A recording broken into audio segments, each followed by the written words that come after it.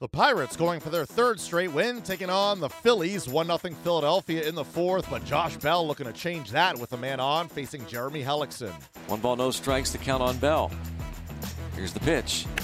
And he lines this one deep to left field, going over his Nava toward the wall. Ring your bell!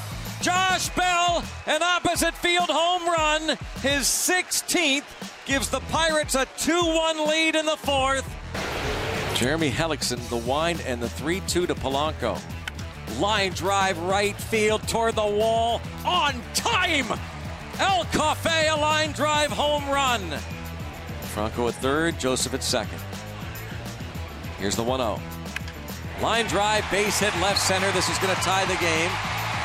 Cut off by Osuna, 360 spin. He fires towards second base, and he did it again! He did not just do that!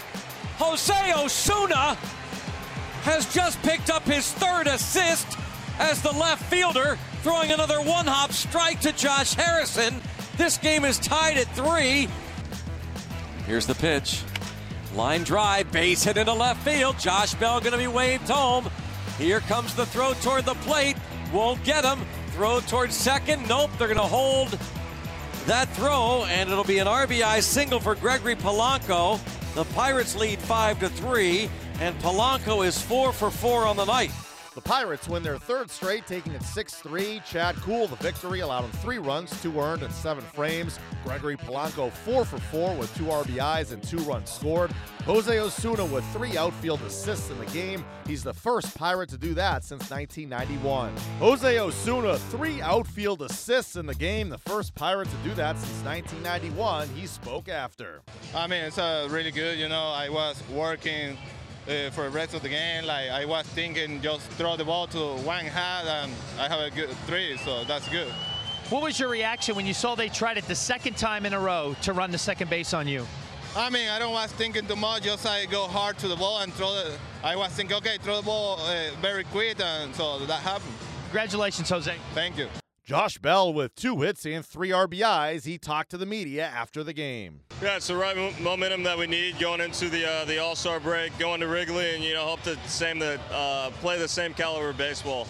How happy are you, or what's your reaction, I should ask, when you see Jose Osuna do that, not once, but twice in a row? I mean, twice in a row, and then following it up later on in the game.